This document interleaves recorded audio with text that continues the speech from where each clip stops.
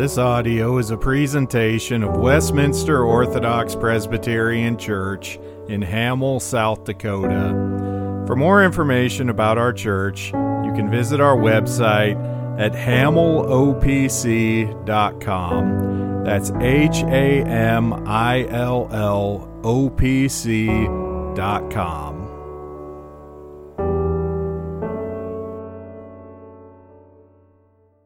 Acts 4:36 through 5:11.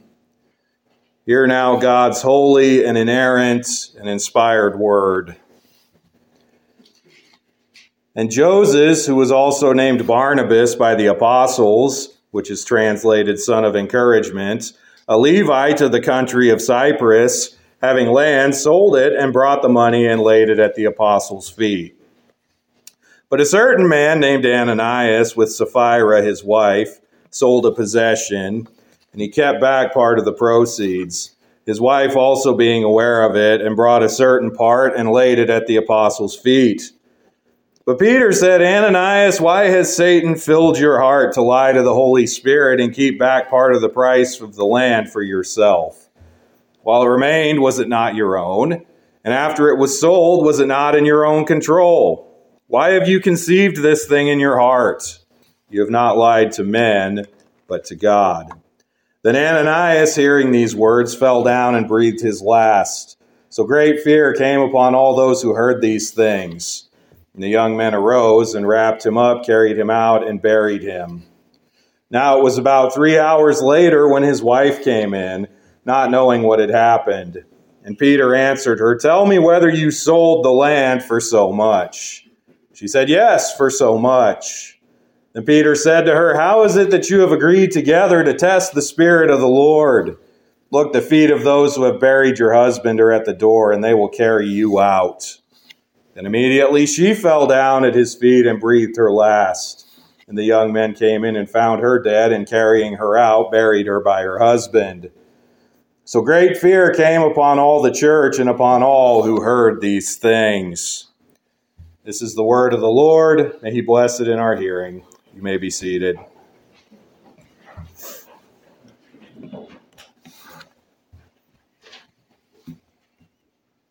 Let us pray. Father, as we come to your word today, as we prepare to approach your table, I pray that by your Holy Spirit you would illuminate our hearts, that we would know the truth of this word, that we would know that you see and know all, that nothing is hidden to you. And I pray that we would properly recognize the holiness of you and the need for the peace and purity of your church. I pray also that you would shine forth the grace of our Lord Jesus Christ, in whose name we pray. Amen. Well, how important is the purity of the church? We live in a day where compromise is all around us in doctrine, in practice, in church government, and so many other things as well. A lot of what seems to drive a lot of the church in our day is the same ethos that drives any other kind of businesses or organizations or things of the sort. What gets the most numbers through the door? What gets the most dollars? And you can see how many churches engage in various ridiculous and juvenile and silly tactics to try to attract and retain worldly people. A couple of weeks ago, it was the Sunday of the large football game, and there was a clip afterwards that I saw on the internet where there was a mega church. I'm hesitant to call it a church in light of what I saw, but they had their Super Bowl themed service. I'm going to be using a lot of scare quotes here, so bear with me. And the pastor, who, by the way, was a woman, for some reason, I don't know what the whole setup was, but they ended up drop-kicking a Bible like it was a football, because they were celebrating football in their service, I guess. Now, that imagery, it's very silly, it's very blasphemous, probably communicates more truth than it intends. A church that is so compromised on so many things clearly kicked the Bible out some time ago. While this is an extreme example, we can probably think of things that we've seen and heard about in the American church. Some of the strange things that have been done in the name of money and influence and entertaining people and so forth. So I raise again the question, how important is the purity of the church? Because many in our day don't treat it as very important at all. But how important is it to God? In the Old Testament, there were many instances where the improper worship of God resulted in death and suffering. Nadab and Abihu, they were the sons of Aaron, the brother of Moses and the priest. They offered strange fire to the Lord, and for that he killed them. Some months back, we looked at the opening chapters of 1 Samuel, and we saw how Eli and his sons, who were corrupt and blasphemous priests, they were all struck down for their wickedness. You think of other examples in the Old Testament. There was the otherwise good and noble King Uzziah. He was struck leprous for the rest of his life because he offered a sacrifice when he was not supposed to. There's many other examples in the Bible of how inappropriate and profane and corrupt worship produces suffering and death. But perhaps you might be thinking, because many in our day think this way, that, well, that's the Old Testament. Things were different then. In light of grace and in light of Christ and in light of the new covenant, nothing like that could or would happen.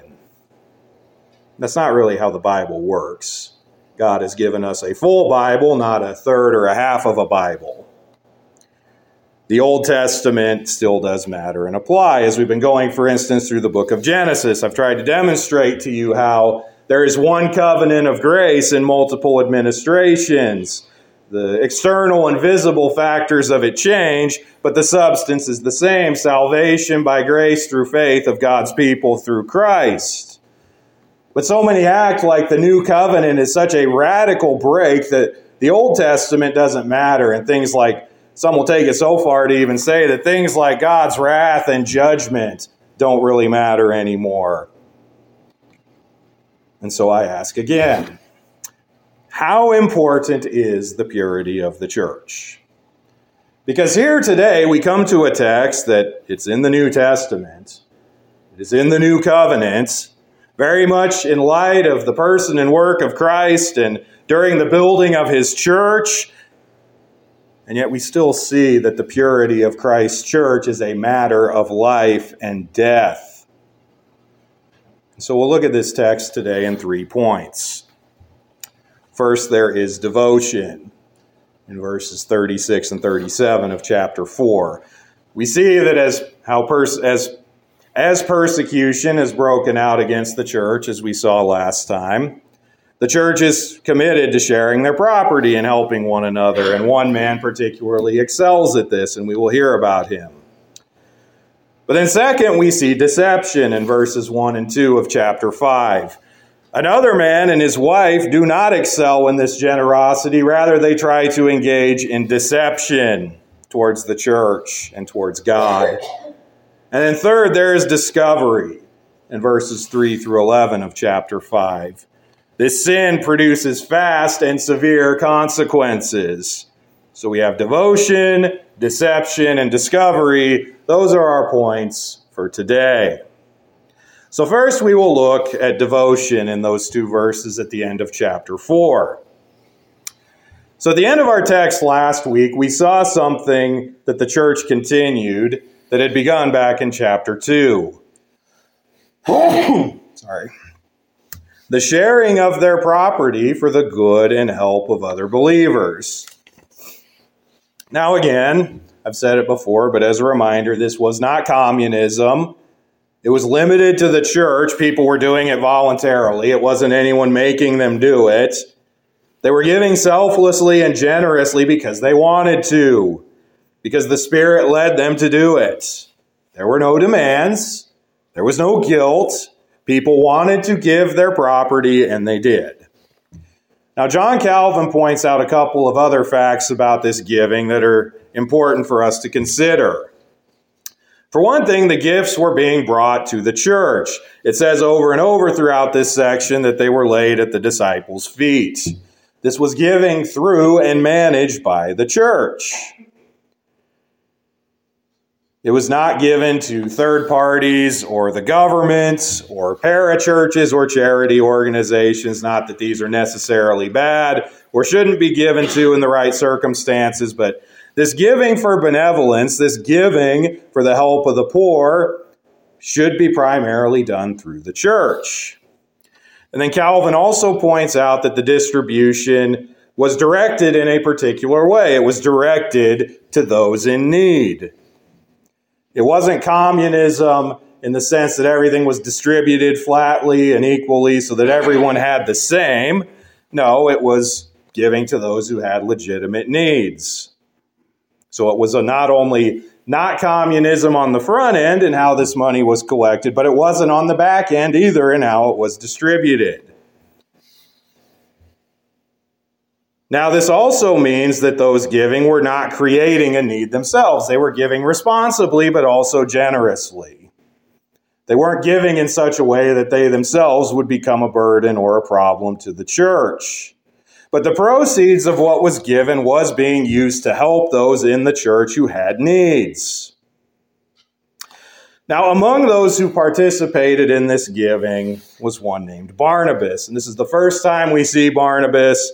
We'll see him quite a bit later on in Acts. He becomes a traveling companion of Paul and a missionary for the church. There's also an alternate name given to him. The translations vary. The New King James, which I read from, says Joses. Others say Joseph, which is actually closer to the Greek. But then his given name, one that we see he's given by the church, by the apostles, is Barnabas, and it means son of encouragement. He was one who would very much in his life encourage and help the church. And we also read about Barnabas that he was a Levite. He was of the tribe that had historically been dedicated to the priesthood and to the temple service. But we also read that he was of the country of Cyprus. Now, if you know your European geography, you know that Cyprus is not Israel. It is, in fact, an island nation of its own off the coast of Lebanon and Syria and Turkey. And I say Europe. It's not even in Europe. It's in Asia, so I don't know either, I guess. But that's Cyprus. Cyprus is a different country. So this is to say that Barnabas was at some point one of the Jews of the dispersion. We talked about them before in chapter 2. The Jews who had been scattered all over the world, and then they'd come back for these feasts. So we don't know if Barnabas had been one of those pilgrims who had come to the feast, had come to Pentecost, and was converted to Christ and stayed, or if he had come back to the homeland at some other point. But he was at least natively of the dispersion. He had been born and raised and grown up in another country. Maybe this is where his interest in missionary service would later come. He had been in a place where there was little knowledge of God, and he wanted to do something about that. But that comes later. For now, Barnabas is demonstrating himself faithful by participating in this giving and benevolence and in helping and serving in the church.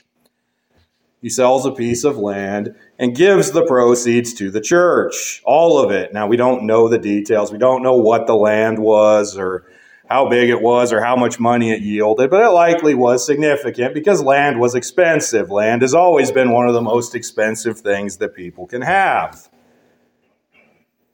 And so Barnabas' gift here is regarded as a positive example, as a good thing, before we turn to the negative. So now we will turn to the negative. After this devotion that we see in Barnabas, we come to deception in the first 2 verses of chapter 5. We are now introduced to a certain man and his wife, Ananias and Sapphira. We see that they also sold a possession of land. They brought a part of the money, not all of it, and laid it at the apostles' feet. We read that part of the proceeds were kept back. They kept it for themselves. So what is wrong here? Was it wrong for them to keep some of the money? Not necessarily. Peter will later tell them in verse 4, after it was sold, was it not in your own control? If the couple wanted or needed to keep their money, they were free to do so. They were not compelled by the church to give it or to give all of it. Maybe they were compelled by God and were disobedient. But it seems the fundamental issue here is one of truthfulness. It is one of representation. It seems that with the knowledge of his wife, Ananias engaged in an act of deception towards the church. They had sold the land for a certain price. They kept back a portion of the money while leading the church to believe that they were giving everything. They were giving the full proceeds of the sale. Now, one thing we see here is the hazard and the danger of doing our acts of generosity before man. Generosity is a good thing. It's a virtuous thing. It's something that we should be. But the problem with generosity is that it is regarded. People think of it as a good thing. And so those who engage in visibly charitable acts are usually honored and recognized for it. And it ends up becoming not about the help itself, but about praising and honoring the givers. So often now in our day, it seems that so much charitable giving is almost exclusively motivated by the ability to create positive public perception and to help reputation. You see all these pictures of these big charity events and somebody handing a giant cardboard check to someone else to show just how much money they're giving and just how much they're helping those in need. But that is not the spirit of giving of which our Lord approves. We see Jesus teaching on this in Matthew 6, 1 through 4. It says, take heed that you do not do your charitable deeds before men to be seen by them. Otherwise you have no reward from your Father in heaven. Therefore, when you do a charitable deed, do not sound a trumpet before you as the hypocrites do in the synagogues and in the streets, that they may have glory from men. Assuredly, I say to you, they have their reward.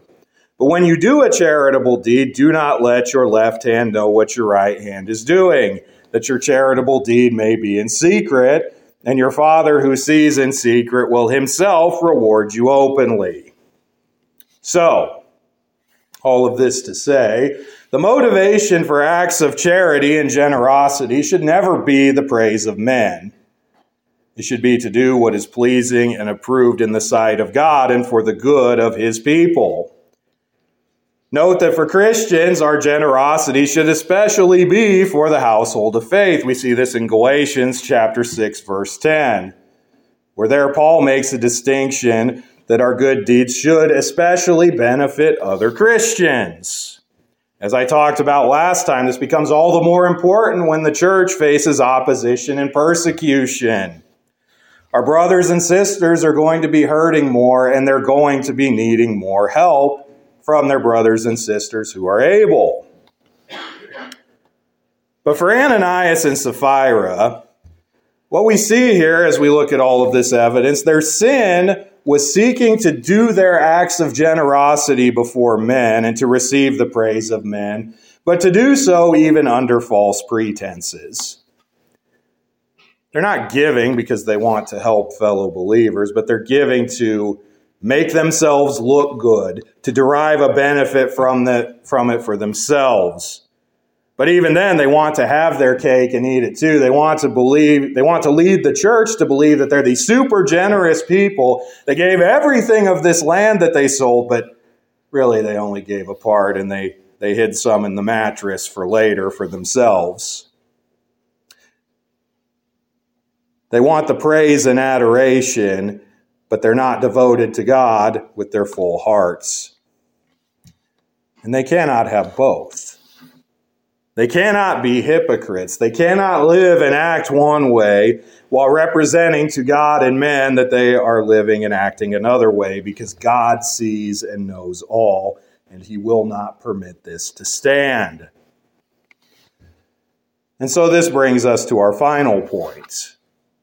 After the devotion and deception, we come to the discovery in verses 3 through 11 of chapter 5. So when Ananias comes with the money to offer it, Peter knows the truth about the matter.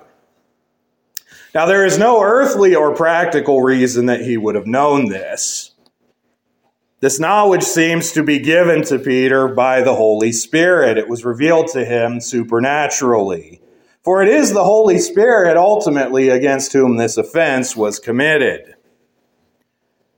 And so Peter, with this Spirit-brought information, accuses Ananias before the church. He asks Ananias why Satan has filled his heart.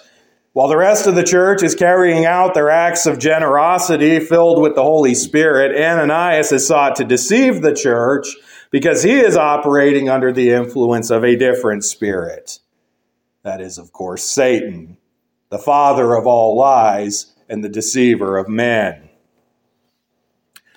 But as much as Ananias might have thought that he deceived men and got away with it, because that was his real concern, was his appearance and his reputation before men, there was no deceiving God. And so Peter continues to rebuke Ananias, reminding him that the property was his, in verse 4, that he was not forced to give it up. Nothing prevented him from keeping it or selling it or doing with it as he pleased. And yet he had decided to leverage his money and his property deceptively to seek praise and honor that was not truly his. And so while he committed an act before men that he thought might remain hidden, it was not hidden to God. And in this case, God brought what was done in the darkness to the light. But this results not merely in the scorn and shame and humiliation of Ananias as his sins were made known. No, we see that God struck him dead right then and there. In verse 5, he fell down and breathed his last. We see that great fear fell upon those who heard of it. Now you can imagine if someone in our church just fell down dead for any reason, that would be scary, that would be terrifying, that would lead to some difficult and uncomfortable discussions. So Ananias was then taken out and buried. But Ananias did not act alone in his treachery. He had a willing co-conspirator in his wife Sapphira. We read in verse 7 that 3 hours later she comes in, and she doesn't know any of the things that had happened. She didn't know that her husband's sin had been revealed or that he had died. She didn't know any of that. Now, apart from the Spirit's revelation, no one likely would have known her part, for Ananias didn't say anything that we saw that would have implicated his wife, but it seems that God has also made known to Peter that Sapphira was in on the plot as well. Now, Peter offers Sapphira the opportunity to come clean. In verse 8, he asks her, "Tell me whether you sold the land for so much." Basically, was the money that Ananias brought in the full sale price, as if they had represented that it was? But Sapphira continues the lie, again, not knowing that all has been revealed. And so Peter rebukes her as well. "How is it that you have agreed together to test the Spirit of the Lord?"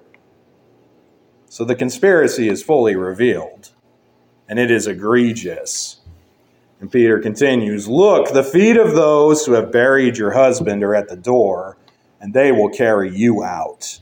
And so Sapphira too falls down dead and is carried out and buried next to her husband. And we see again in verse 11 that great fear fell upon the church and all who heard of these events. Now, this passage can be a little bit difficult for us to process and comprehend. Part of the lack of seriousness and regard for the purity of God's church in our day, one of the results of that is we can look at a text like this and we might even start to ask ourselves, isn't that a bit severe, a bit extreme, a bit harsh? I mean, yeah, Ananias and Sapphira did a bad thing. They were deceptive, but for one, they were still giving to the church. They weren't perfect, but they were still doing an ultimately good thing, right? Is this maybe ends justify the means? Did they really need to die?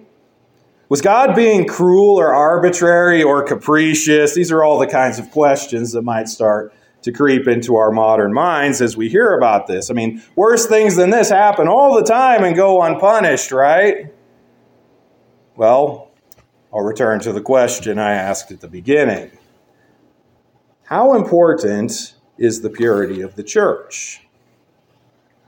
Well, the answer is it is so important that it is a matter of life and death. And those who disturb it and corrupt it are liable to the very wrath and condemnation and judgment of God, both in this life and in the life to come. Maybe we don't see things like this happening in our day where people are struck dead for corrupting Christ's church, but it's not because these sins are unworthy of it. Just because God graciously restrains his hand does not mean that we should presume upon it, that he always will. Whatever sins we are clinging to, whatever wickedness persists in our hearts, however we have deceived God's people, whatever parts of our lives we have kept back for ourselves and kept God away from or tried to keep God away from, all is seen and known to him. And he will not be mocked. And he will not let his church be mocked or deceived or exploited. We are about to partake of the Lord's Supper. I preached on this text a few months ago, but I want to remind you of some of Paul's words in 1 Corinthians 11, verses 29 and 30. He says, "For he who eats and drinks in an unworthy manner eats and drinks judgment to himself, not discerning the Lord's body. For this reason, many are weak and sick among you, and many sleep." So what Paul was describing is that people were dying from misusing and abusing the Lord's table. The people dropping dead in the church was not limited to this episode with Ananias and Sapphira in the matter of giving. It was also happening for these people in Corinth who were profaning the table. The purity of the church is so important that God has killed people to protect it. And we cannot charge God with wrong in the matter because he is righteous and holy, and the cause is worthy. The problem is us. The problem is people and their sin.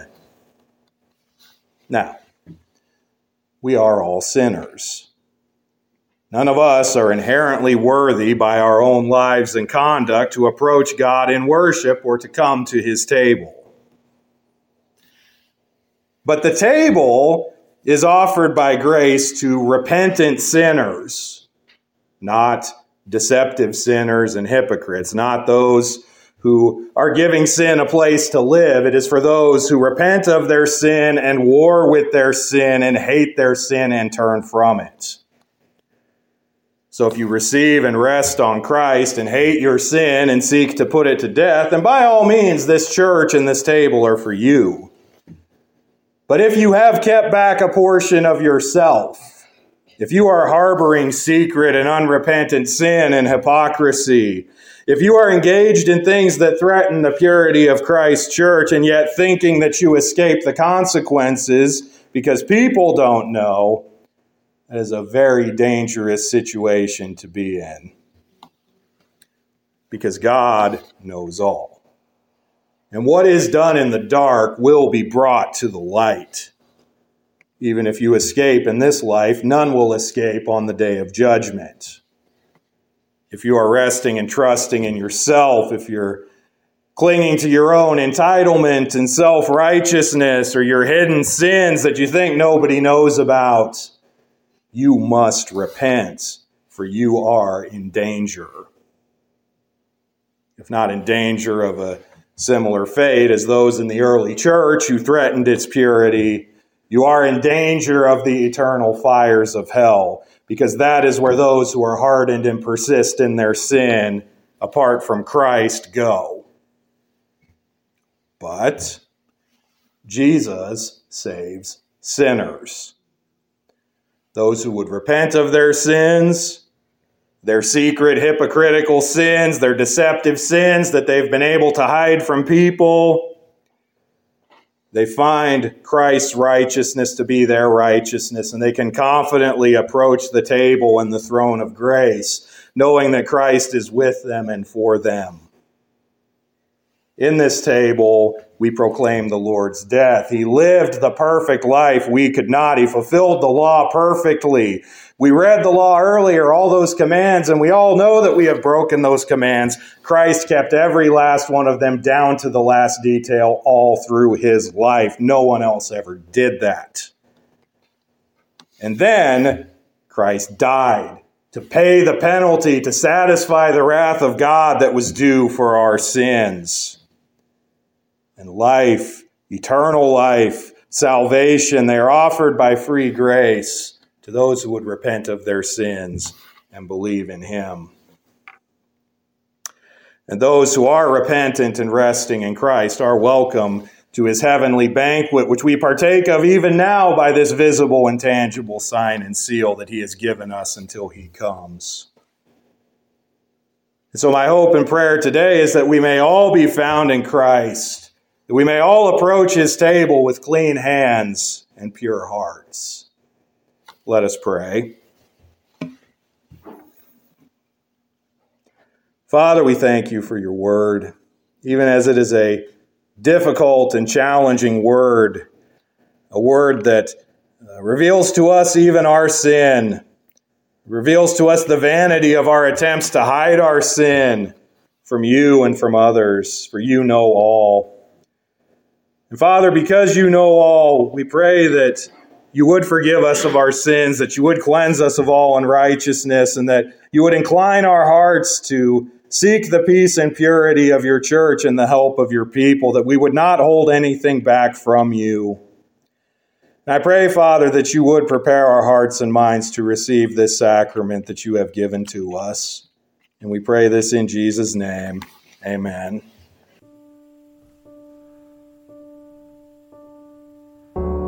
Thank you for listening to this audio presentation of Westminster Orthodox Presbyterian Church in Hamel, South Dakota. For more information, you can visit our website, hamillopc.com. That's HAMILLOPC.com.